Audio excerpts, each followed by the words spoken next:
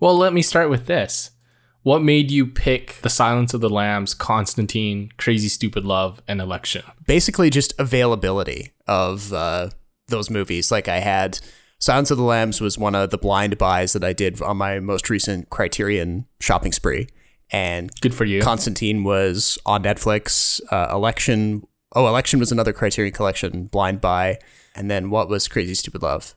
That was Netflix. So yeah, it was like 2 Netflix ones. They just happened to have been added in the past few weeks, and they were on my list. And then the other 2 were Blu-rays that I'd owned but never watched. And of course, everyone's got all the time in the world. So. Yeah, so the one thing about Criterion is like, even if you're against physical media and you think it's silly, the Criterion stuff, they give you a lot of like extra written material that you can read through, and it's quite fascinating, especially the stuff on The Silence of the Lambs. I don't know if you've been able to leaf through it, but they talk about the production and some of the ideas they had, and I thought all of that was really interesting. I don't know how deeply you looked into that. I didn't get too far, but I did watch there was one documentary on the like feature disc in the collection. Okay, right. I remember that. It's like, I think it's only 17 or 18 minutes, but yeah, it's not long. It's like a TV featurette. Yeah, and it's basically an interview with a film critic, and she's going through various things about like the evolution of the Hannibal Lecter character and stuff. So it's kind of like it's a teaser for the much more in-depth bonus features on the second disc in the set, which I haven't got to yet. The staging for that featurette is very 90s, eh? Yeah. Like, it just feels old. It's just a lady in a chair, I think. And she's just kind of talking to you off a teleprompter. And there's no, like, fancy graphics, no, like, weird editing or cuts or anything. It's just this lady who's talking to you. Yeah, and then they intercut it with a few clips from some of the other Hannibal Lecter related stuff over the years, right. the various movies, and then the TV show that was, I think it was like on NBC or something, with Mads Mikkelsen. But yeah, so that was my first exposure to the whole world of Lecter and the books and the movies and the media, and it's made me interested in some of the other stuff, even though I know that a lot of it, certainly the movies, are not that good. Have you read the books? No, I haven't read the books. Oh, read the books. Especially Red Dragon is way better. Like, the book is way better than the movie. Right. The movie, I think, was kind of underrated, because if you watch it now, it's actually really creepy. But the books, I think, are still superior to the film. But the film Silence of the Lambs is as close as I think you could get in terms of the quality of the book in matching it. Right. But we'll get into all of that. Yeah, let's intro, and then let's talk about Silence of the Lambs. How does that sound? All right, let's give it a roll.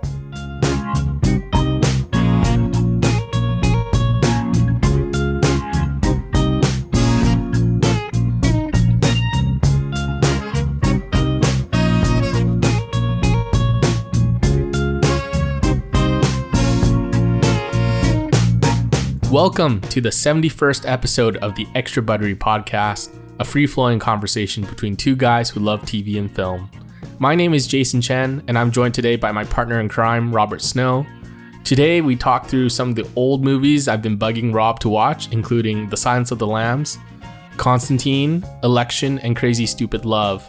And we'll talk about The Hunt, a movie that Rob recently watched at home. But the big topic will be the twisting, winding tale that is Tiger King, Netflix's new hit documentary. And we'll also touch on Dirty Money, the other Netflix documentary series that also highlights some of the most despicable people in the world. So, Silence of the Lambs, though, before we get to the good stuff. Well, can I just say that was a very good intro? Oh, thank you. That was one of our best intros. Thank you. I wrote this. I wrote it out this time. Did you really? Were you reading off of a written script? I was. I need to write this stuff down. Oh my God. Because I can't do off the cuff anymore. It sounds too wishy-washy, but... Oh, okay. Well, impressive that you wrote that down in the space of like the 4 minutes that we were talking before we started? Like half an hour before we started. I was like, I need to write this down. Yeah. I'm prepared this time. Come on. Wow. All right. I actually am prepared with a lot of Silence of the Lambs factoids too, but I just want to get your first thoughts about the movie, because it's brilliant. It's one of my top 4 in Letterboxd. Yeah, well, I feel like I should get like a little friendship medal or something, because I finally watched all 4 of the movies that you've listed as your favorites on Letterboxd. Okay, well, so next time you come to Vancouver, or next time I see you, we'll go out and I'll buy you a meal or something. Okay, that works. For your time.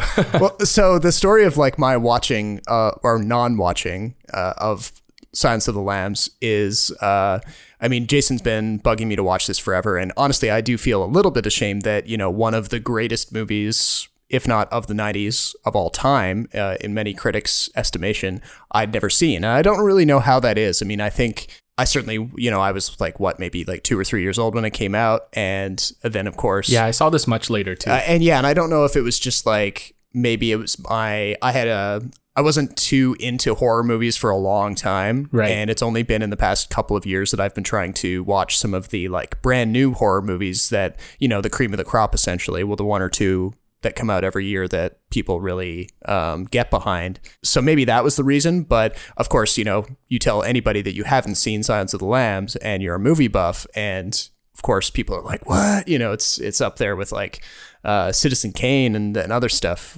when it comes to movies that you have to watch. And now having watched it, I'm like, yeah, I can see what everyone was raving about it. Even though it's a serial killer type movie with all of the signposts of a typical kind of murder mystery kind of thing, almost the kind of thing that you would find everywhere on Netflix these days, both scripted TV shows and documentaries. It still has this kind of the execution of it is so on point that you just kind of have to sit back and go, oh yeah, okay, this is why this thing is held up as such a masterclass. You're not real FBI, are you? I'm still in training at the academy. Jack Crawford sent a trainee to me. Yes, I'm a student. I'm here to learn from you. Maybe you can decide for yourself whether or not I'm qualified enough to do that. That is rather slippery of you, Agent Starling.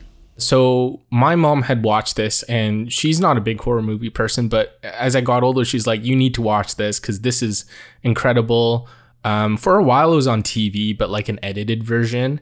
And finally, I think I was around way too young still, maybe around 10 or 11. Oh, wow. Where I sat down and watched this film, and I was blown away. And with each viewing, I watched this movie, it's probably one of my most watched movies ever. And with every viewing, you always come away with something new. And you're always, even though you know where the story is going, you're always kind of amazed by how they managed to pull this off. And how each time you're still terrified of Hannibal Lecter. Yeah, and even though, broadly speaking, he's not the main villain, in air quotes, that the FBI character, Clarice Starling, played by Jodie Foster, is trying to find, the entire movie kind of is in his orbit, basically. Yes, because everything revolves around him, because he is this fountain of information for Clarice Starling. And he's kind of playing cat and mouse with her. And that's a big part of the psychological element of that film. Mm-hmm. I thought Jodie Foster was brilliant as Clarice Starling. There are a lot of other actresses that were up for this role. So famously, Meg Ryan turned this one down. Michelle Pfeiffer turned this one down. Laura Dern was in the mix for a while, but Jodie Foster had to really fight for this role. And you could see it in Clarice Starling's character, where she's this female in this male-dominated occupation. And because she's so small in stature and everyone else around her looks like a giant, there's this really striking juxtaposition between her ability and who she is versus the rest of the other FBI agents. Big time, yeah. Well, I was struck by how this is a movie that is kind of advancing the a feminist kind of totally kind of point of view, but without hammering you over the head with it. And it's a kind of, it's done in a way that feels instantly recognizable today, because there's all kinds of movies and TV shows that are putting forward Clarice Starling as played by Jodie Foster type characters in their scripts, and it's still being done this way because arguably the same societal issues that the movie was confronting when it came out are still present today. And there's incremental progress being made, but maybe not fast enough. So it does feel weirdly ahead of its time. Definitely. I think so. How do you think this movie would have turned out if it had been Michelle Pfeiffer or Meg Ryan or Laura Dern in the role? I could see Laura Dern or Michelle Pfeiffer in the role, not so much Meg Ryan. I mean, no offense against Meg Ryan. I see her more in a romantic comedy kind of vibe because Oh yeah, she hates that reputation though as like America's sweetheart. I know she does, but you know, it is what it is. So obviously, like Pfeiffer and Dern have they've played characters with more edge in their careers. So, but I still think you're right though that like Foster brings for lack of a better word, like an innocence to it. And a strength, like a really quiet strength that gets tested all the time. Yeah, so right before this, Jodie Foster had done The Accused, which is a movie I have a lot of trouble sitting through, but it's about a woman who gets gang raped. And Jodie Foster plays that woman, and she's kind of stuck in this situation where it's her word versus against other men. And so she has this, I think, built-in experience from playing the woman in The Accused, and it translates very well into Silence of the Lambs. But Pfeiffer famously was rejected because they thought she was too pretty for the role. She obviously turned it down as well, but Pfeiffer has also turned down Basic Instinct, which is another like R-rated, very tense thriller, a little bit more sexual, of course. But Meg Ryan felt it was too violent for her, which I get. And at the time, Laura Dern wasn't like a big name, so that's why they passed on her. And it took, I think, a while for Jodie Foster to convince Jonathan Demme to play the role of Clarice. I don't know if you know this, but Jonathan Demme originally wanted Sean Connery as Dr. Lecter, which I think would have been the worst choice in the world. Like, no offense to Sean Connery. He's not right for the role, though. I mean, it's just... No, and imagine him with a Scottish accent. It doesn't work. The dude... Like, it's not going to go away. And if he plays Lecter, he's going to have a Scottish accent. Yeah. The other choice, reportedly, was Robert De Niro. And I thought that was an interesting one. I could see that more than Connery. Yeah, but, like, both of them, I think, really pale in comparison, because Lecter has this, like, creepy vibe. Eh? Like, it's something in his eyes and his teeth, and the close-ups that Jonathan Demme gets makes him super creepy. Yeah, and there's a lot going into the vocal performance that Hopkins is doing, yes, where it's kind of like it's a much higher kind of register than the way he normally speaks. Right. And there's a kind of like lilt to it that immediately makes you're like, oh wow, okay, that's different, and it kind of perks your ears up. Right. The other thing too was that this movie kind of has a famous production history in that Gene Hackman was originally attached to it. He was going to play, I think, either Lecter or Crawford, the FBI director. Oh yeah. And the story goes that Gene Hackman's daughter read the book, and she's like, "Dad, you can't do this. This is too violent."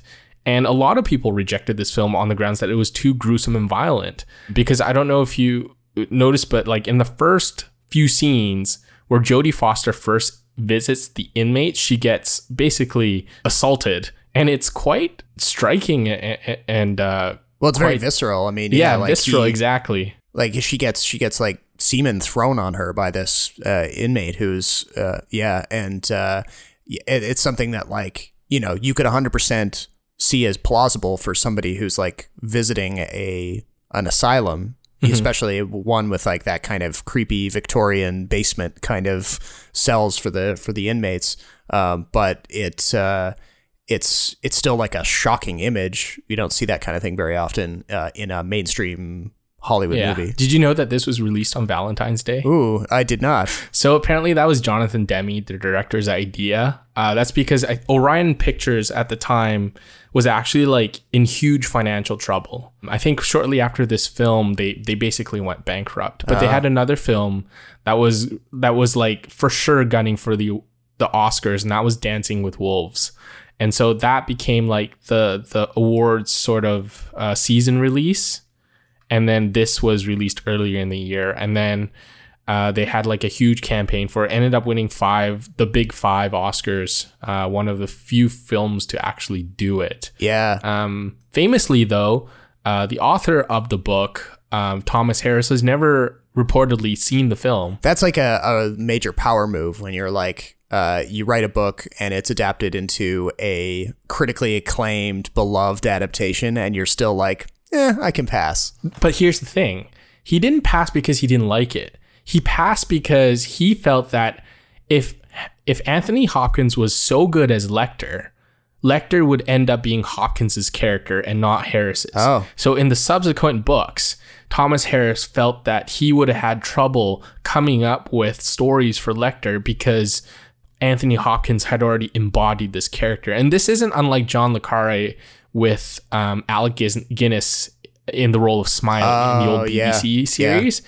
The reason why le Carré didn't want to watch it because he thought Guinness was so good that he couldn't even write Smiley ever again. Huh. I wonder if le Carré stuck to that after the Gary Oldman played him in that adaptation from a few years back. Yeah, I think Smiley seems like a more easily playable, more accessible character to play.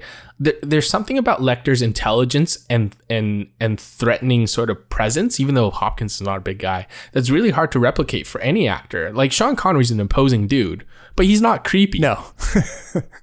And any viewer would... People like to say that like it's unfair to typecast actors because, if you've got a comedy actor who really wants to do a drama and then they do the drama, people don't take them seriously because they're too used to them being a comedian and the other way around, that it's kind of unfair to treat actors that way. They should be allowed to do whatever projects they want.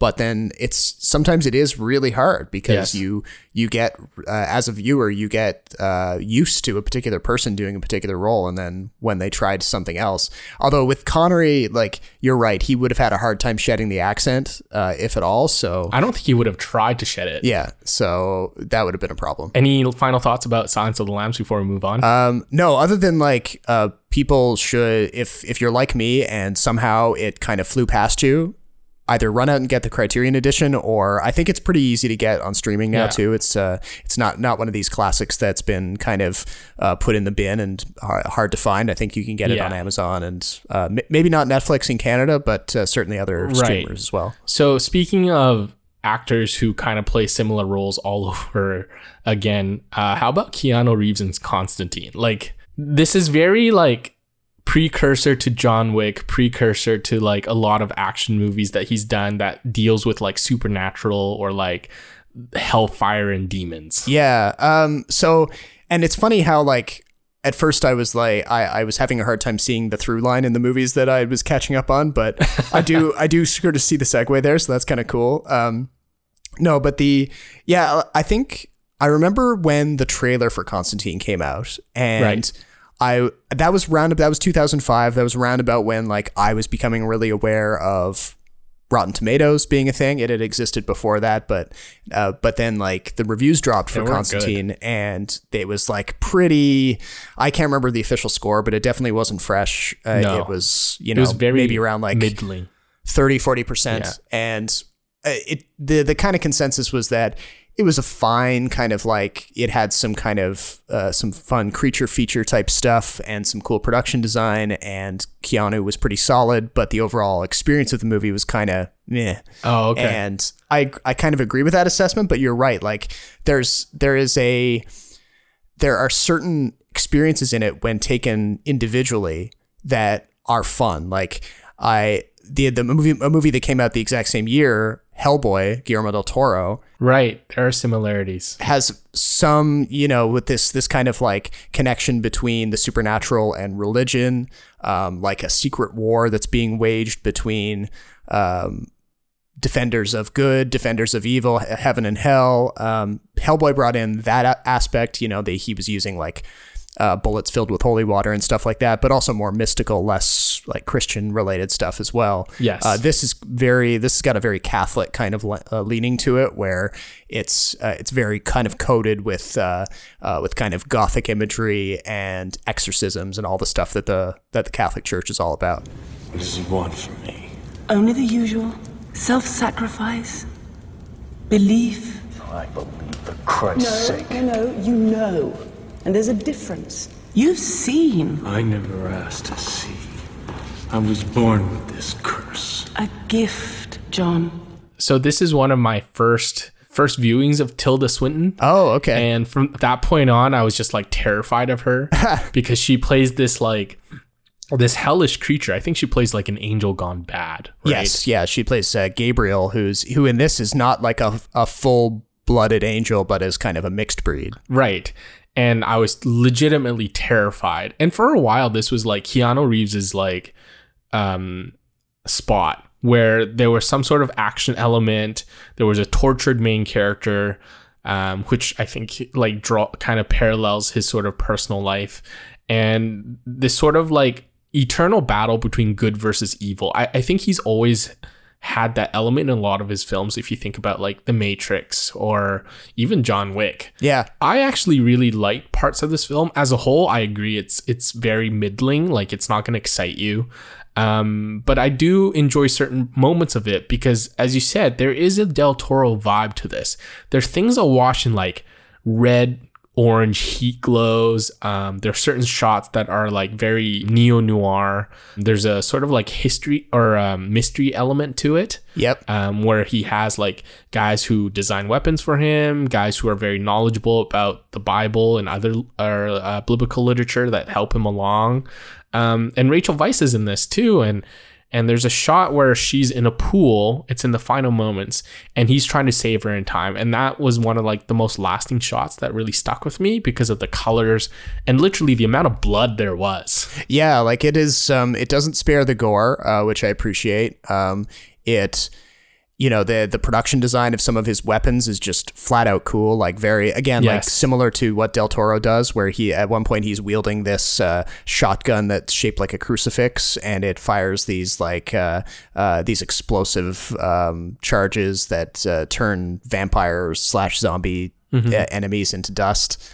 So it's there's a bit of like a kind of like a yeah kind of thing to it. So it has all these like really good parts, but for you, where does it fall apart? Like, why doesn't it come together into something that's bigger or better received? I think, if you compare it against Hellboy, which we've been doing, Hellboy is he's a more compelling character, I think. They're both comic book characters too, eh? They're both comic book characters, and they're both like demon hunters, but Hellboy has got a very distinct kind of like, he's a blue collar guy just trying to save the earth kind of thing. And he's a devil. He's a devil, he's partly from the dimension that is causing all the trouble, and he's at war with his identity and stuff like that. Whereas Constantine is, his ability to see these otherworldly creatures is a burden for him that other people would interpret as a gift.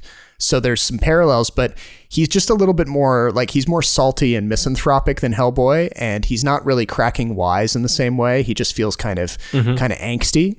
And so you can't really get on his level in the same way. And then the movie as itself, like the set pieces, it's fine leading up until, I would say, when it gets to the conclusion and like Satan shows up. Satan is played by Peter Stormare in this like great kind of bit of tongue-in-cheek costuming where Satan is actually dressed in this beautiful white suit and is like barefoot, which was a cool design. But then the ending kind of drags a little bit, where it's implied that Constantine will get a ticket into heaven, but then Satan kind of pulls a trick on him at the last minute and says, well, I'll cure your lung cancer if I can still get a chance of like corrupting you and getting you down to hell with me.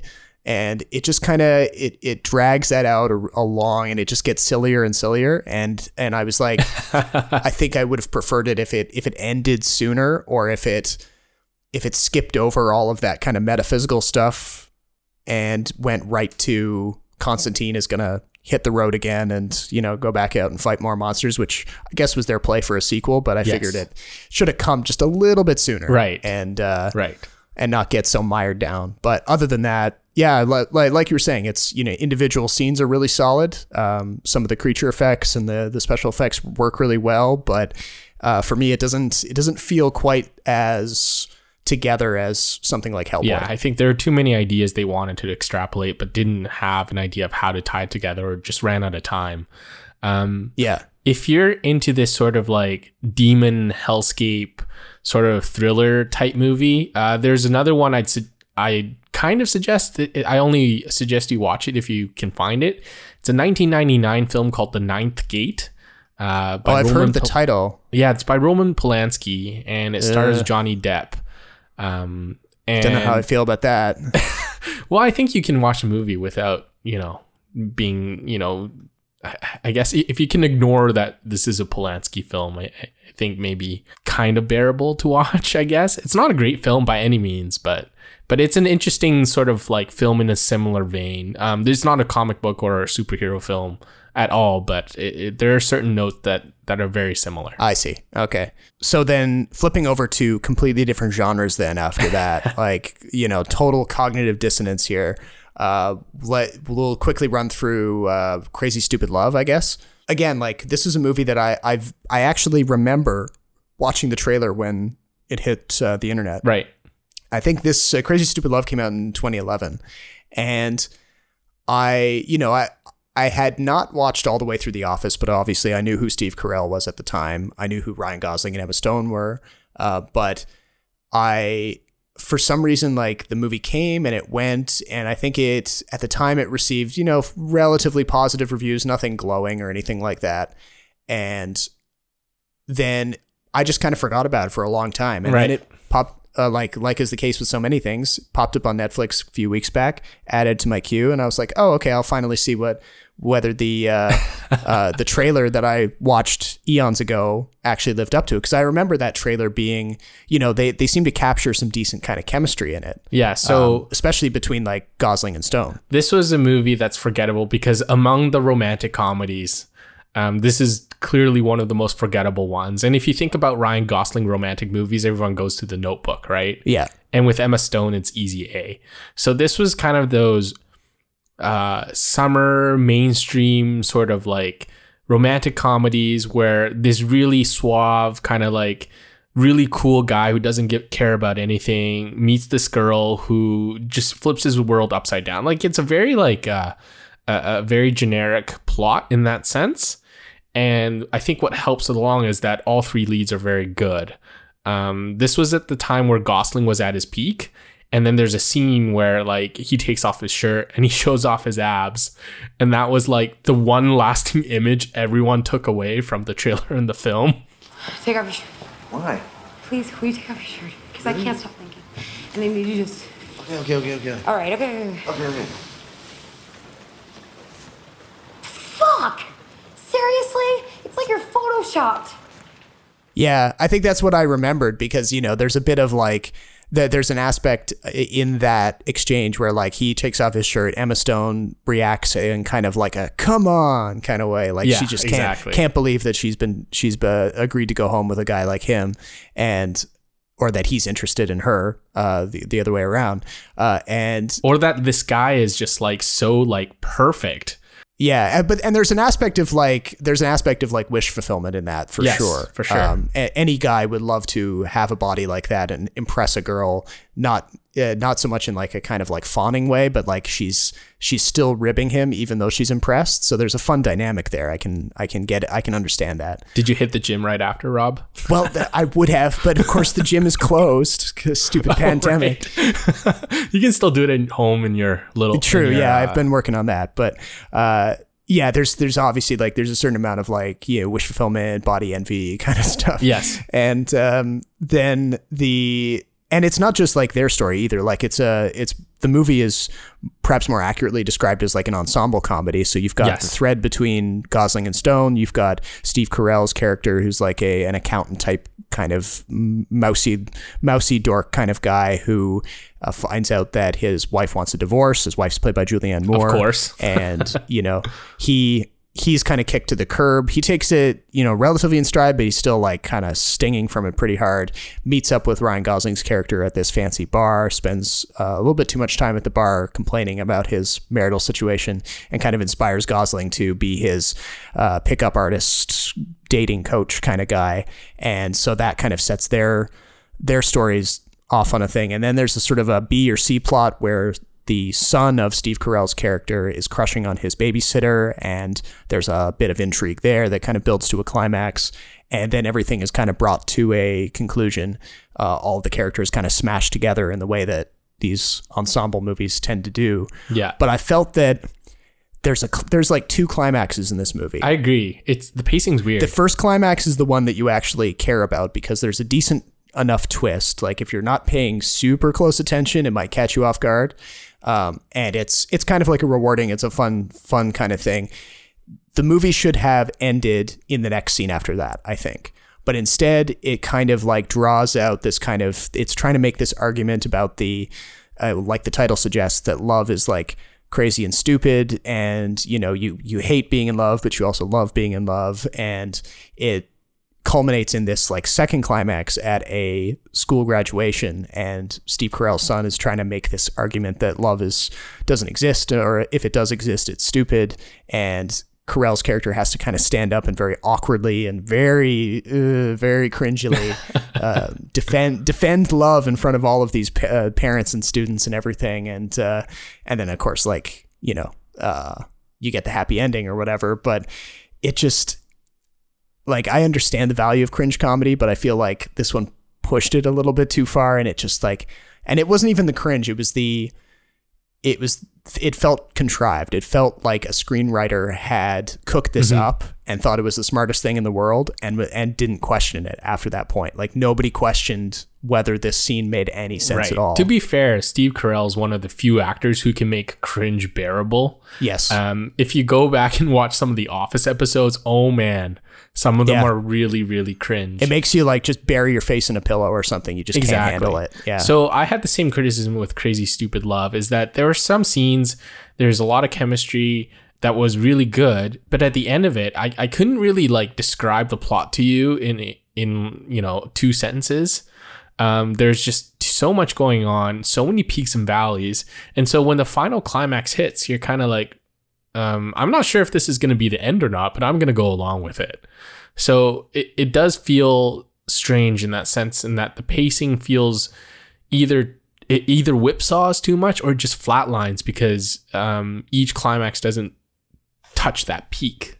It just kind of, it feels written, if that makes sense. It feels like an essay that like a high schooler would have written, and obviously like that's kind of what happens in that second climax, but you almost want the movie to not kind of believe its own bullshit. Speaking of movie with lots of bullshit, in a good way, Election. Yeah. So this is a Reese Witherspoon film that kind of like catapulted her to stardom, and we talked a little about typecasting, and because of this role she had been typecast for a lot of her future roles. But this is a story about a high school senior, I believe, who runs for class president, and Matthew Broderick is the teacher who is wise to Reese Witherspoon's no good antics, and it's like he's a teacher who is committed to teaching. He's he starts out as a good guy. It's clear he cares about his job and making setting kids on the right path and everything. But there's something about the kind of like high achiever smarminess of Reese Witherspoon's character that just sets him off and makes it almost like it reminds him that he could have hit higher heights than he did. Instead, he's teaching history at a suburban high school. There's a lot of subversive elements here at Carver, like Rick Thiessen or Kevin Speck and those burnouts. Or what about Tammy Metzler? I mean, her whole thing is being anti-this and anti-that.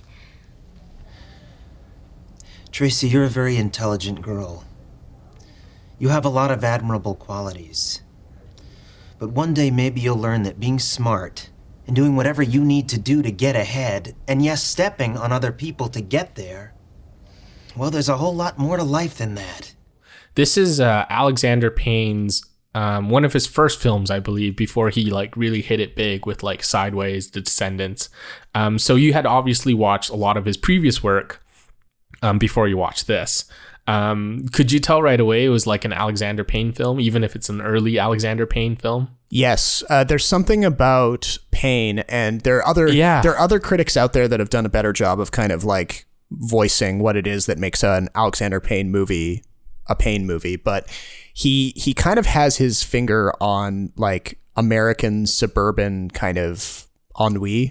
It sounds super pretentious, but like I feel like he has a good thumb on problems that only white suburban Americans will have. Yeah, and that does feel like an overexplored aspect of movies. I get it, but it feels so on point. It feels so observant, right? And it's also kind of hard to see this movie now, like circling back to it almost more than 20 years after it came out, and not see it in combination with other movies that came out in 1999, like American Beauty.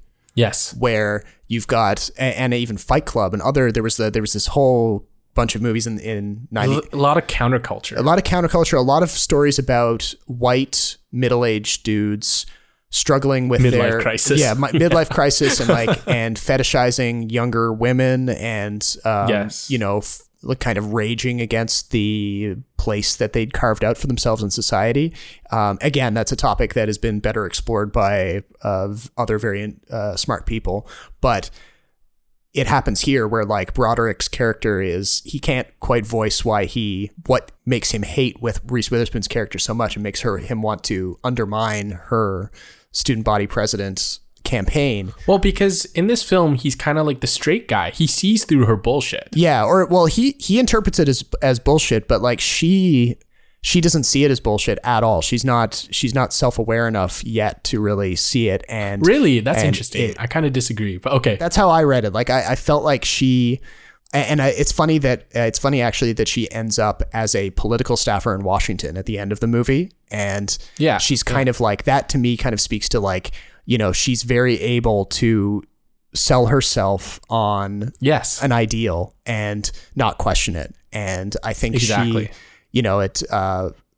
Maybe you could say that about anybody who has like political aspirations when they're in high school, but I think that's one of the many observations in that movie gets so right. So it's a dark comedy, and student government to me has always been one of like the biggest faults in Western society. I think student governments are just horribly run. I think everyone who does it is kind of self-serving on some level, and that's what I get from Tracy Flick, which is Reese's character, and I think it's I don't think it's by coincidence that she becomes a political staffer. Because I think this is Payne's way of saying, look, like in high school, this is how we breed people to be this way. And Reese Witherspoon's character just happens to just nail it. She gets it. And not only that, she ends up destroying the careers and the lives of other people in doing so. In the years after this movie, Reese Witherspoon ended up doing Cruel Intentions. And Cruel Intentions, again, was like one of those films where there's something beneath the surface where young kids are very not so innocent, and they get where they are and they get what they want through nefarious means. And then afterwards, she kind of parodies herself in Legally Blonde, which I thought was really, really funny. But then she had crafted this, she had been typecast as this like really kind of bitchy but super smart blonde girl. Yeah, and then she, there was lots of romantic comedies that she did, and now in the past few years, she's been working a lot in like streaming TV, and from what I've heard, people have told me. People are always telling you what shows that you're missing out on, but Big Little Lies is apparently like a tour de force from her. Yeah, do you watch that? And now but again, like it's one of those things where clearly, like, if you ever found yourself thinking that she had gotten herself stuck accidentally in like romantic comedy mode, she clearly is aware of that and is very, very able to break out of that whenever she wants. Yeah, I think that's a conscious choice by her too, because she had been viewed as this like really bitchy mean girl, and I think there's a part of her that wanted to shed that. When the first time I watched this, I didn't really get it because dark comedy is kind of foreign to an 11, 12-year-old. So I understood the gist. I understood that Tracy Flick is not this like super innocent character, and I get that Matthew Broderick isn't a perfect character either, but somehow he was always on the wrong side of things despite being right.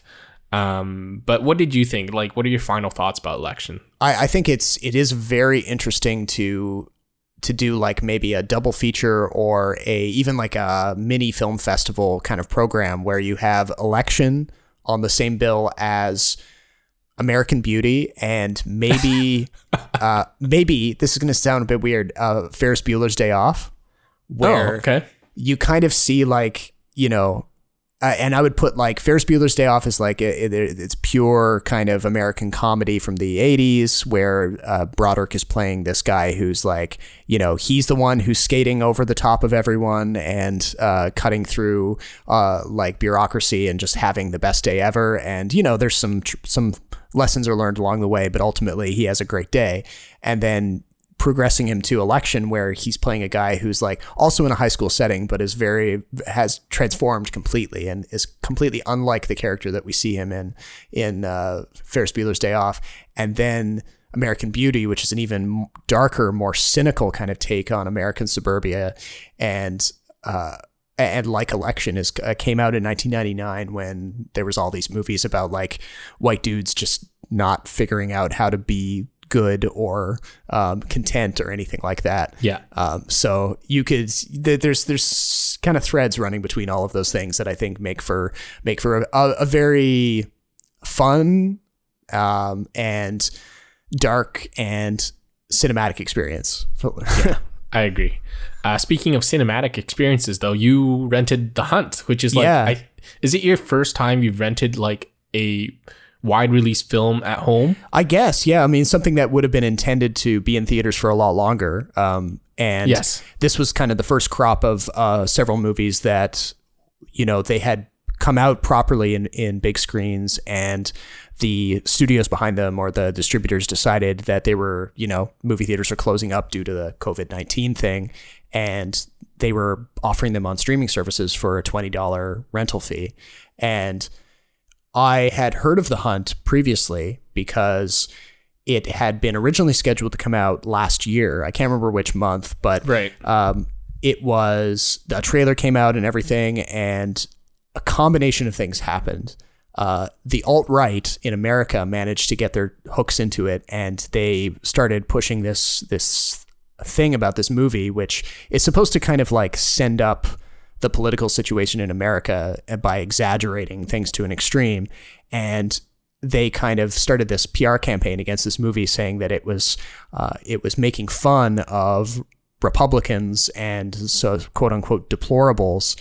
And it was an example of the Hollywood elite kind of running rampant with their criticisms of Republicans and people on that end of the political spectrum. But then even like President Trump ended up tweeting about it, you know, and he didn't mention the movie by name, but it was enough. Like, it was clear that someone had told him about it, or he'd watched some story about it on Fox News, and, you know, he decided to slag the movie on his Twitter feed. At the same time, there was a mass shooting in Texas, I believe, and that was enough to kind of make the producer say, it's a better idea if we just kind of pulled this movie for a little while. They scheduled it to come out in, I guess it was like late February, early March of this year. It came out, but prior to that, they ran a new marketing campaign where they said, see the movie that everyone's talking about despite the fact that they've never seen it. Yeah. Kind of something along those lines. Why would they do something like that? Same reason elites do anything, because they think they're better than us. Yeah, but why you? I mean, it seems so personal, right? What, you think it's our fucking fault? No, that's not what I'm... No, I would never blame the victim. Yeah. There'd have to be a reason is all. Actually, on the theatrical movie poster, there's the original release date, and it's crossed out, and then they have the actual release date next to it, which is interesting. Right. So then, you know, amidst this kind of whole cloud of stuff, I even though, you know, everyone was locked down for the pandemic, I figured I had to seek this thing out and kind of see what it was all about. And it's all right. It's a bit obvious. It's a Damon Lindelof film, like written by Damon or he Lindelof. like co-wrote or something. And you know, they didn't change anything from the version that was going to come out in theaters originally. There was some people whispering that might happen. Oh, okay. But no, the movie's unchanged, and it depicts a world where a Twitter conspiracy theory spreads that a bunch of rich liberal elites are planning to hunt a group of quote unquote deplorables for sport at some sort of like manor estate. Mm-hmm. And the movie opens with a bunch of these like red state deplorable types who fit broadly into like some stereotypes. You've got like the angry racist podcaster guy, and the old fart coot who likes guns too much, and you know, the rich country club girl who grew up in a Republican family, stuff like that. They're all waking up in this this kind of game reserve with like ball gags in their mouths, and they're, you know, given a bunch of weapons, and then suddenly their people are trying to shoot them to kill them. And slowly they tease out this plot about like, oh, it was started as like a Twitter thread, but then it was never real. But the people who were kind of slagged in that Twitter thread, the rich people, the rich Democratic types, they got so angry about being implicated in the fake conspiracy that they decided to do it for real.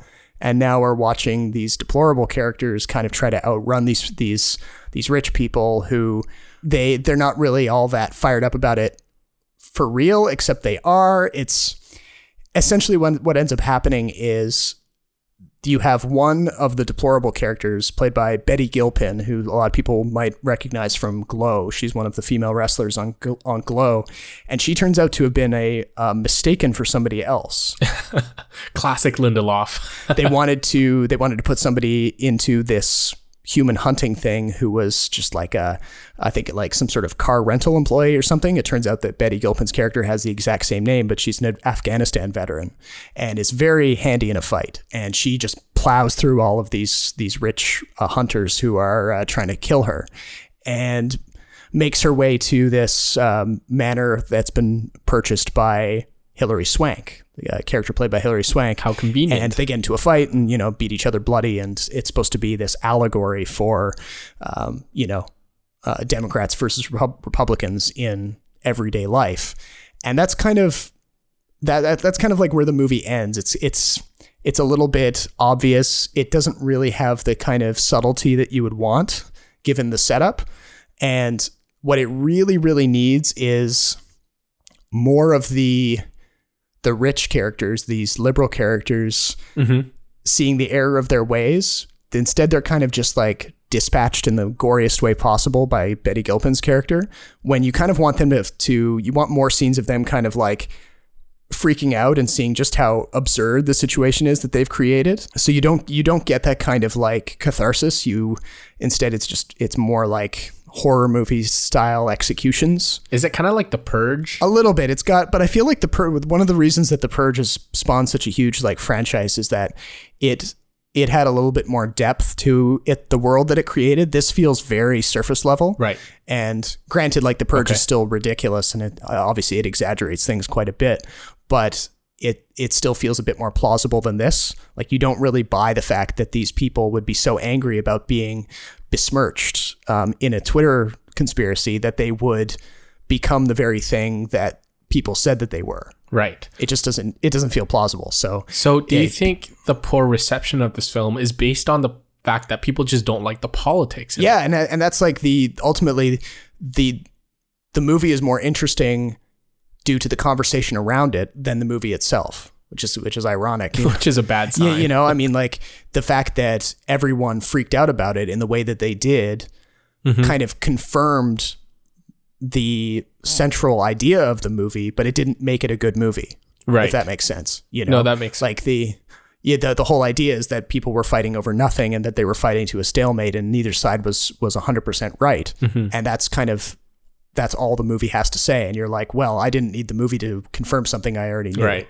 So that these fights are pointless. The other question I wanted to ask was like your experience of watching it at home. I never mind the fact that the film, you know, wasn't very good, but was there something different about the experience? Was there something positive or negative about it?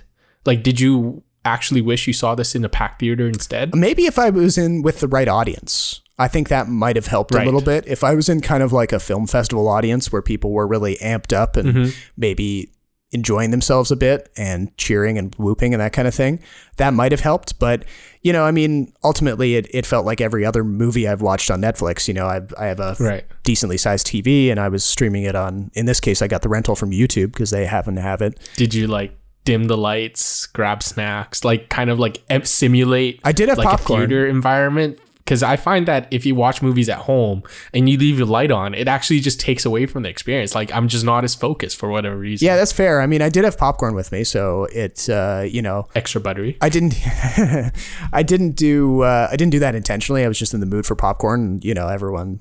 Yeah. with movie theaters being closed, you know, if you're like me, you get a bit of a craving after a certain week or so. Right. Yeah. I didn't take too many extra steps to kind of try to simulate anything. It's fine. And if we're kept out of the movie theaters for a couple more months, it might be something that I'll have to do again, pay the $20 and see something that was intended for theatrical release. Okay, so we've come to the end of all of the kind of lightning round of all these movies, but it's taken up way too much time. So we're going to split this mammoth episode into 2 parts. So come on back for part 2, where we're going to get into both Tiger King on Netflix and Dirty Money. So come on back as soon as you finish this one, or, it's a pandemic. You can do it whenever, and hear what we have to say about those 2 new shows.